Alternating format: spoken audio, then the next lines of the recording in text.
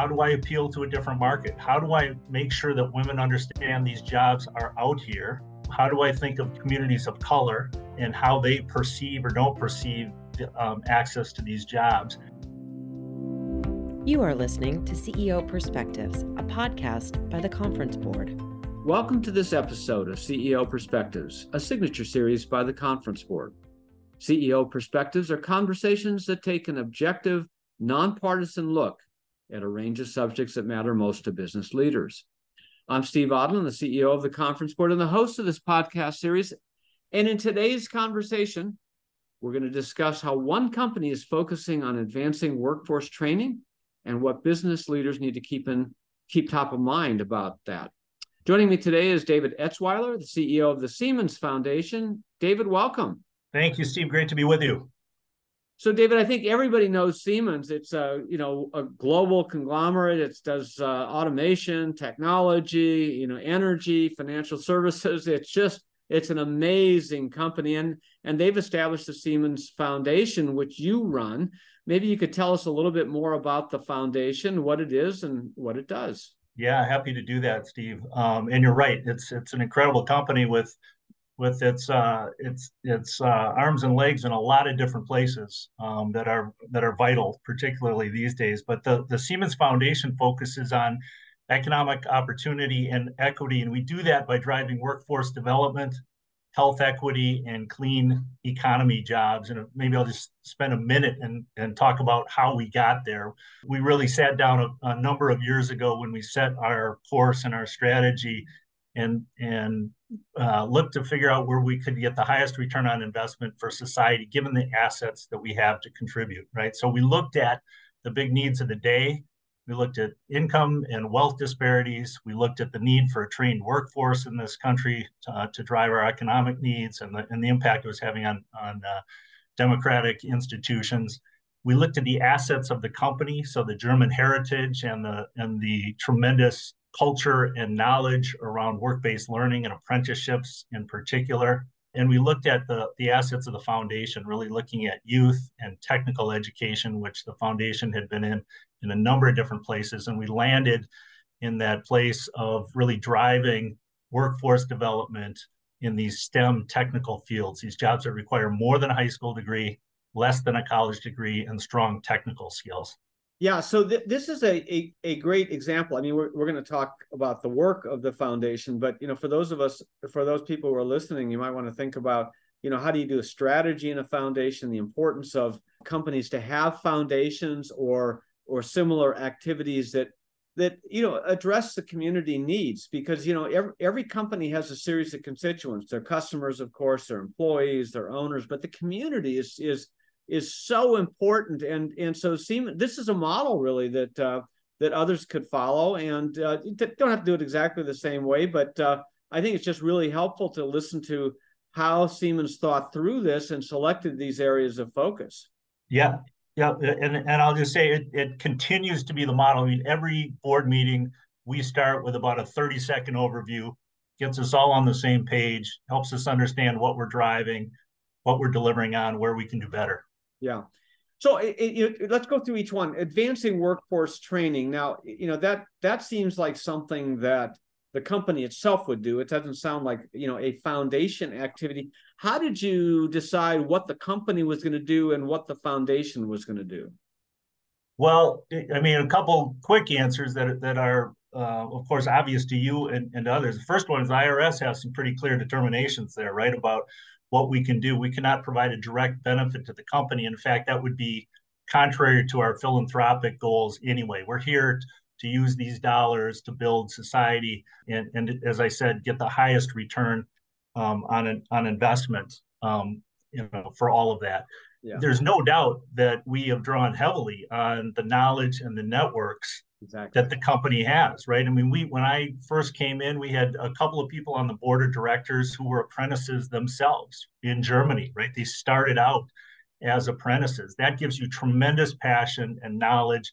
Those are speakers readily available, and they know how it's done. But this is the model that our competitors use. This is the model that we use, and candidly, it's one that we're pretty passionate. When it comes to apprenticeships and work-based learning, that we think the U.S. really can adopt and benefit from.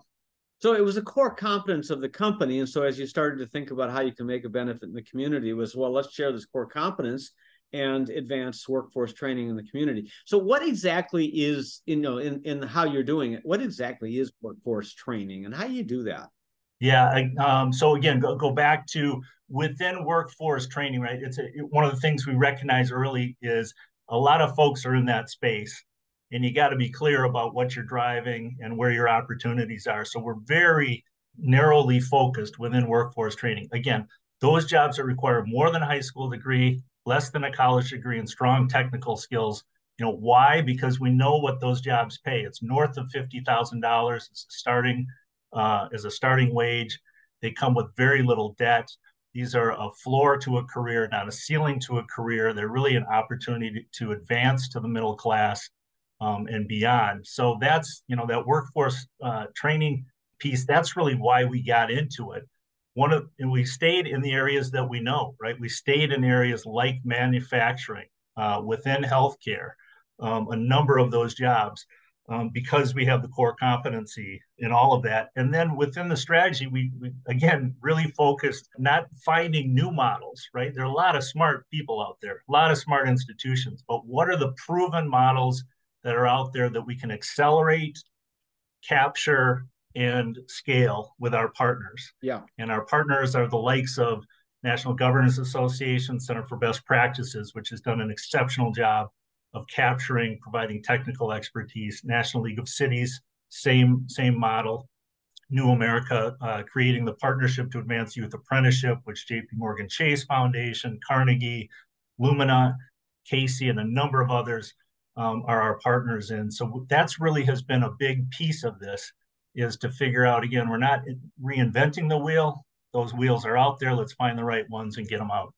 So this is all about working through other 501c3s, not-for-profits, and providing training and your own, the expertise from Siemens in how to prepare people, give them the skills in order to engage in work that will be meaningful to them, but also will be very productive and give them a path to the middle class. So that's how you justify it as a great need. But it also is great for the business world, because there are skill set shortages out there. We can't find workers.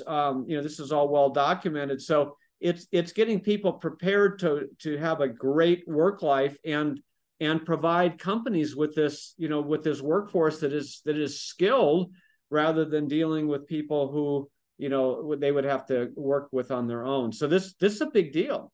Yeah, this is. I mean, in our minds, this is the opportunity of the moment, right? I mean, for us at Siemens, we're incredibly excited about what's happening in the U.S. economy right now, with $1.5 trillion in the next decade being invested. We're bringing manufacturing back to the shores in the U.S. The company announced this week some $500 million of investments in manufacturing facilities here in the U.S., and we're certainly not alone. I mean, the business community has stepped up big, but there is a huge opportunity here to reshore manufacturing. We're rebuilding ports, bridges, rail lines. These things that we've been begging for, literally for generations, have finally arrived, but now we've got a problem that we have to solve for, and we're fully capable of doing that. What we know about, and Steve, I know you know this better than I do, but I mean, the workforce of today tends to be much older, much more male than the workforce of tomorrow. The growth is coming from women and from communities of color. And just like all of our markets, right, that requires knowing, having an expertise and having a different approach to how you recruit and train and involve yourself in society. So all of that is part of the excitement that we have. So that's advancing workforce training. The second area of priority for you is reducing health disparities. How are you doing that? Yeah, we're doing that in a couple of really great ways. First of all, you'll hear as we describe these areas that there is kind of a common denominator of workforce development. But before I get into that, in health equity, we work with a couple of really great partners. One is Choose Healthy Life, which is a coalition of Black ministers centered out of New York, but really operating in 8 to 12 states around the U.S. they are providing healthcare, training their congregations to do testing, to do referral, to work with community clinics on healthcare for their congregations and their communities surrounding them. With the National Alliance of Hispanic Health, we're the national sponsor of their 16 health fairs that take place between the spring and the fall. I was just in Brownsville, Texas. They had some 5,000 individuals and families at the zoo. For many of those folks, this is the healthcare that they receive for the year. It's everything from nutritional training to signing up for healthcare, insurance, et cetera. And then back to the workforce development side of things, we have a 3-year large partnership with the Washington Association of Community Health. They have developed a couple of models in the medical assistants and dental assistant apprenticeships that they are scaling out to states across the country.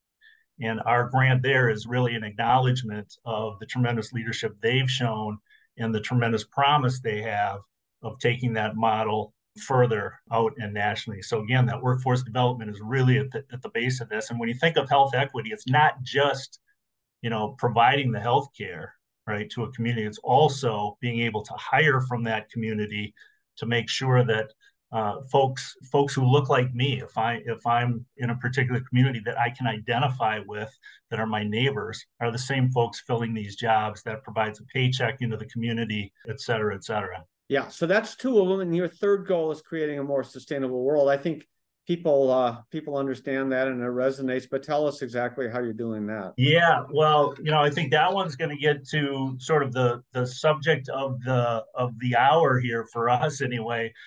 This is a launch that we just had in the last 30 or 60 days with a program called Everyone Charging Forward. That is a $30 million 10-year initiative to drive inclusive workforce development in the EV charging sector. So very specific areas there, but we're focused on the manufacturing, maintenance, and installation of electric vehicle chargers. And again, a really narrow remit there, right? But we also had a process that will already start to sound familiar here. We were looking at, where do we have the highest return on investment? That $1.5 trillion opportunity here to drive an economy, to drive sustainability, here in the US and around the world, to drive national security. All of those things are there, and we're excited about that. But we know that there are some 15 million infrastructure jobs coming online over the next 10 years. And at the same time, some 17 million infrastructure related workers who will be moving out of their jobs during that time period. So that issue of there is a problem we have to solve for was key to us. And we sat down and said, well, there's a lot of different places we could stick our toes in here. Where is the place that we think we can have the highest return on investment? And we looked at those jobs. They're sustainable jobs. These are not jobs that are going to be in a community for a year or 2 years and then move down the road. They're there. But we looked at the wages that were being paid. We looked at the cost of entry for workers, and we looked at a couple of regions. We looked at a lot of regions, but we narrowed to the Midwest in Detroit, and we narrowed to the Southeast as 2 places where we saw some really good collaboration happening among business, academia, labor, and others, and really, put our oar in the water there. We're discussing the Siemens Foundation and their multiple goals to support the community. We're going to take a short break and be right back. What does the future of work mean for your employees? How will your company navigate ESG? Will there be a global recession? At the Conference Board, our experts translate the latest research and economic analysis into insights and real-time problem solving for your organization. Membership at the Conference Board provides your team with an assortment of knowledge, from economics, marketing and communications, ESG, public policy, and human capital. As a member, you'll have access to our center experts, member-exclusive events, data and benchmarking tools, and peer sharing that will help you understand the present and shape the future. Consider becoming a Conference Board member today by visiting www.conference-board.org. Welcome back to CEO Perspectives. I'm your host, Steve Odland from the Conference Board, and I'm joined today by David Etzweiler, CEO of the Siemens Foundation. So, Dave, right before the break, we were talking about your new Everyone Charging Forward program, and the everyone, the first two letters in everyone is EV, which is capitalized, which is very good, very creative. But let's go a little bit deeper into that. So of all the sustainability projects which you could have developed, you focused on EV and about the infrastructure needs behind that. Say again a little bit more about how did you focus in on that? Yeah, well, I mean, again, the demand side of this was important, right? I mean, a lot of what's happening in the infrastructure bill is starting to unfold now, but we looked immediately at, hey, there's demand now. We know that. We know that it's already affecting the uptake in electric vehicle purchases right now, right? We know that those jobs are readily filled as soon as they're made. We know that they pay good wages. So that was a very obvious set of data for us to take a look at. But we also looked at places like, as I mentioned before the break, Detroit and North Carolina, and saw some exceptional opportunities there in the way that collaborations were coming. And by the way, we really vetted through about 60 or 70 different opportunities with the folks that helped us put this strategy together. But that was the other piece of this, is that we really saw a tremendous opportunity in terms of the timing of things. So is the program focused strictly on vehicle charging infrastructure? Yeah, it does. It focuses on the manufacturing, installation, and servicing of electric vehicle chargers. And what I probably haven't emphasized enough is, when we looked at the background and the data here about how we're going to build a workforce in this area, again, the same trends come along, right? I mean, it's the number of electricians that are needed in this country over the next decade or two is astronomical. And when you look at the number of women who are there, it's something in the neighborhood of 3 or 4% of electricians are women, right? So again, just as a business strategy, right? How do we make sure that we're including everybody in this workforce? Communities of color, rural communities, all of those are opportunities for us to do better as employers and educators. Yeah, it's really interesting how you've blended the three goals together, because you've got workforce training, reduction of health disparities, and then sustainability. But they're all really workforce training. It's developing workforces that can deal with these issues. So you're not just saying, well, let's give money to to help with one person. You're really, they say if you give a person a fish, they eat for a night. If you teach them to fish, they eat for a lifetime. You're teaching people to fish, meaning you're giving them the skill sets to engage in all three of these areas in order to be productive individuals, in order for their lives to be improved, in order for companies to be able to deal with these, and then to these goals, and then for the nation to meet its national goals all at the same time. So these are all interrelated themes. Yeah, totally agree. And it's that, I mean, the win-win statement is probably too often used, but the fact of the matter is and I'm about to repeat what you just said. These are sustainable jobs. They pay well. They get folks to the middle class, right? Without debt. That's a huge win.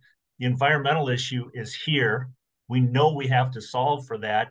And this drives that forward. It opens up a bottleneck to moving us to electric vehicles in a more sustainable future.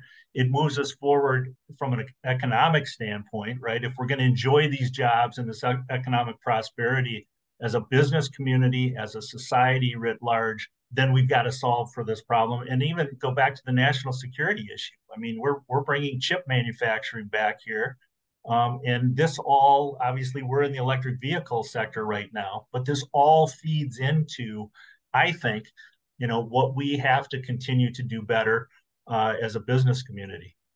Yeah, and you're trying to deal with some of these key trends facing the U.S. workforce. And so you might want to just talk more about that, because, the Conference Board has written extensively about skills shortages and gaps, but, clearly your programs go right at the heart of that. Yeah, no, and I mean the trends are really what's driving it for us, right? And that was a lot of the conversation that we had and the data that we looked at was this, and this is not a woke statement, right? This is one of the beauties of having an approach that's a disciplined approach to problem solving. But the fact of the matter is, right, the growth in the labor market is slowing when it comes to white males and older white males. And so you have to look at your practices as a society, as an employer, as an academician, and ask yourself, here's a different market. How do I appeal to a different market? How do I make sure that women understand these jobs are out here, that what the value of them is? How do I think through how childcare or transportation might have to be better developed in the case of those training models? How do I think of communities of color and how they perceive or don't perceive access to these jobs? And fortunately, we have landed on some partners here who are doing a tremendous job, have a track record over time of doing that extremely well. So that's certainly, one of the big trends there. And the other big trend here is workers have more power, right? In the midst of all of this, workers and unions have more power. And so as we're moving forward, we understand that, getting folks involved in these training models also means helping them understand what the opportunities are, what the long-term possibilities in all of those are. And that's part of the equation as well. Yeah, but you go back to Siemens and what the company does. You're in the foundation, but what the company does, it's all about industrial automation. It's about building technology, energy technology, medical technology. So not only is Siemens through the foundation trying to deal with the needs of the community, one of its many constituents, but it's also trying to leverage its own capabilities and skill sets, within their lines of business to do this. So it's really a bundled strategy here through the foundation. Yeah, for sure. I mean, that I have been in corporate philanthropy for most of my career, and have been in leadership positions both in the corporation and in different fields, including with the conference board at various times. And that's the really fun piece of this, right? The strategy that aligns in the appropriate ways, right? The reputation, brand within specific communities, right? And you named them at the beginning. You named some of them at the beginning, right? But building that brand and leveraging the heck out of the assets that you have around you, and it's a beautiful thing when you get to a board table and you've come together as a board and there's an appropriate strategy and you're serving society and there's that lift of, hey, here's who we are in terms of our values and what's meaningful to us. So as you think about this, and you have been in philanthropy forever, how would you advise other senior leadership teams, CEOs, boards to look at their own company and their own set of capabilities and assets and develop their own strategy? How do you do that? How should they think about that? Yeah. I mean, we talked a little bit about it at the beginning. I mean, I really do think it's one of the great things that we do here in the US that isn't mimicked in most other cultures. There's an expectation now that you're going to leverage your assets and your knowledge base and your passion here to drive change in society, right? Like maybe 25 years ago, you're supposed to go the opposite direction, that it was kind of, it looked like, yeah, you shouldn't do that. Now we have very clear lines about obviously what is appropriate under IRS guidelines, but more appropriately, even back from that, what's appropriate from a values and moral side. But once you find that area of overlap, the highest return on investment, using your assets as a company, your passions, knowing who your constituencies are, and working through that as a board. And by the way, it doesn't take forever. I mean, it's like any other strategic planning phase. If you stretch it out, you're going to kill it. But if you can be thoughtful and move quickly, that's huge. And there's tremendous opportunities here in corporate philanthropy to do that. Yeah, so it seems to me that you didn't take us through chapter and verse on this thing, but you started with, hey, the community is an important constituent. We need to take care of the community. We need to leverage our skill sets. What are our skill sets? What lines of business are we in? Where do we want to focus that's consistent with those lines of business and our skill sets, and taking care of the community? You settled on 3 areas, and boom, you're off and running. And it seems to me that that's just a very common sense, simple template and an approach for almost any organization who obviously need to involve themselves in their communities. It's just expected now that corporate America, the capitalism is about being sustainable. It's about engagement in a multi-constituency model. So it seems like this is a classic case of how to approach it that others could leverage. Yeah, I hope so, and it's certainly part of what we've captured. A number of years ago, I and a colleague from IBM led the Future of Corporate Philanthropy initiative with a team of leaders from around the country. But that model that we used at Medtronic, we brought forward here at Siemens, has really worked out well for a lot of folks. And what you're describing, what we're talking about here, is just so important when you get into your brand and reputation at various levels, right? It's the communities around your business units. It's the expectation of the mayors and the governors in the states and cities in which you do business and drive your business lines. It's the conversations that you have with representatives. And again, it's not why you do that, but it's an opportunity to say, we share values, we share work, here's what we're doing to do our share. And that pays, huge dividends in terms of reputation and brand. Again, it's not why you do it. If you do it for that reason, you're going to miss it. But that authentic engagement glues together a lot of relationships. Yeah, these are great words of wisdom, and I think a model that other companies could follow. David Etzweiler, CEO of the Siemens Foundation, thanks for being with us today. Steve, great to be with you. Thank you. And thanks to all of you for listening in to CEO Perspectives. Every week I'll be joined by a prominent thought leader to provide insights on the issues of our time. We'll cover leading topics in economics, public policy, ESG, and more. Please share CEO Perspectives with your colleagues, with your friends, with everybody who cares about their communities. I'm Steve Odland, and this series has been brought to you by the Conference Board. You have been listening to CEO Perspectives, a podcast by the Conference Board.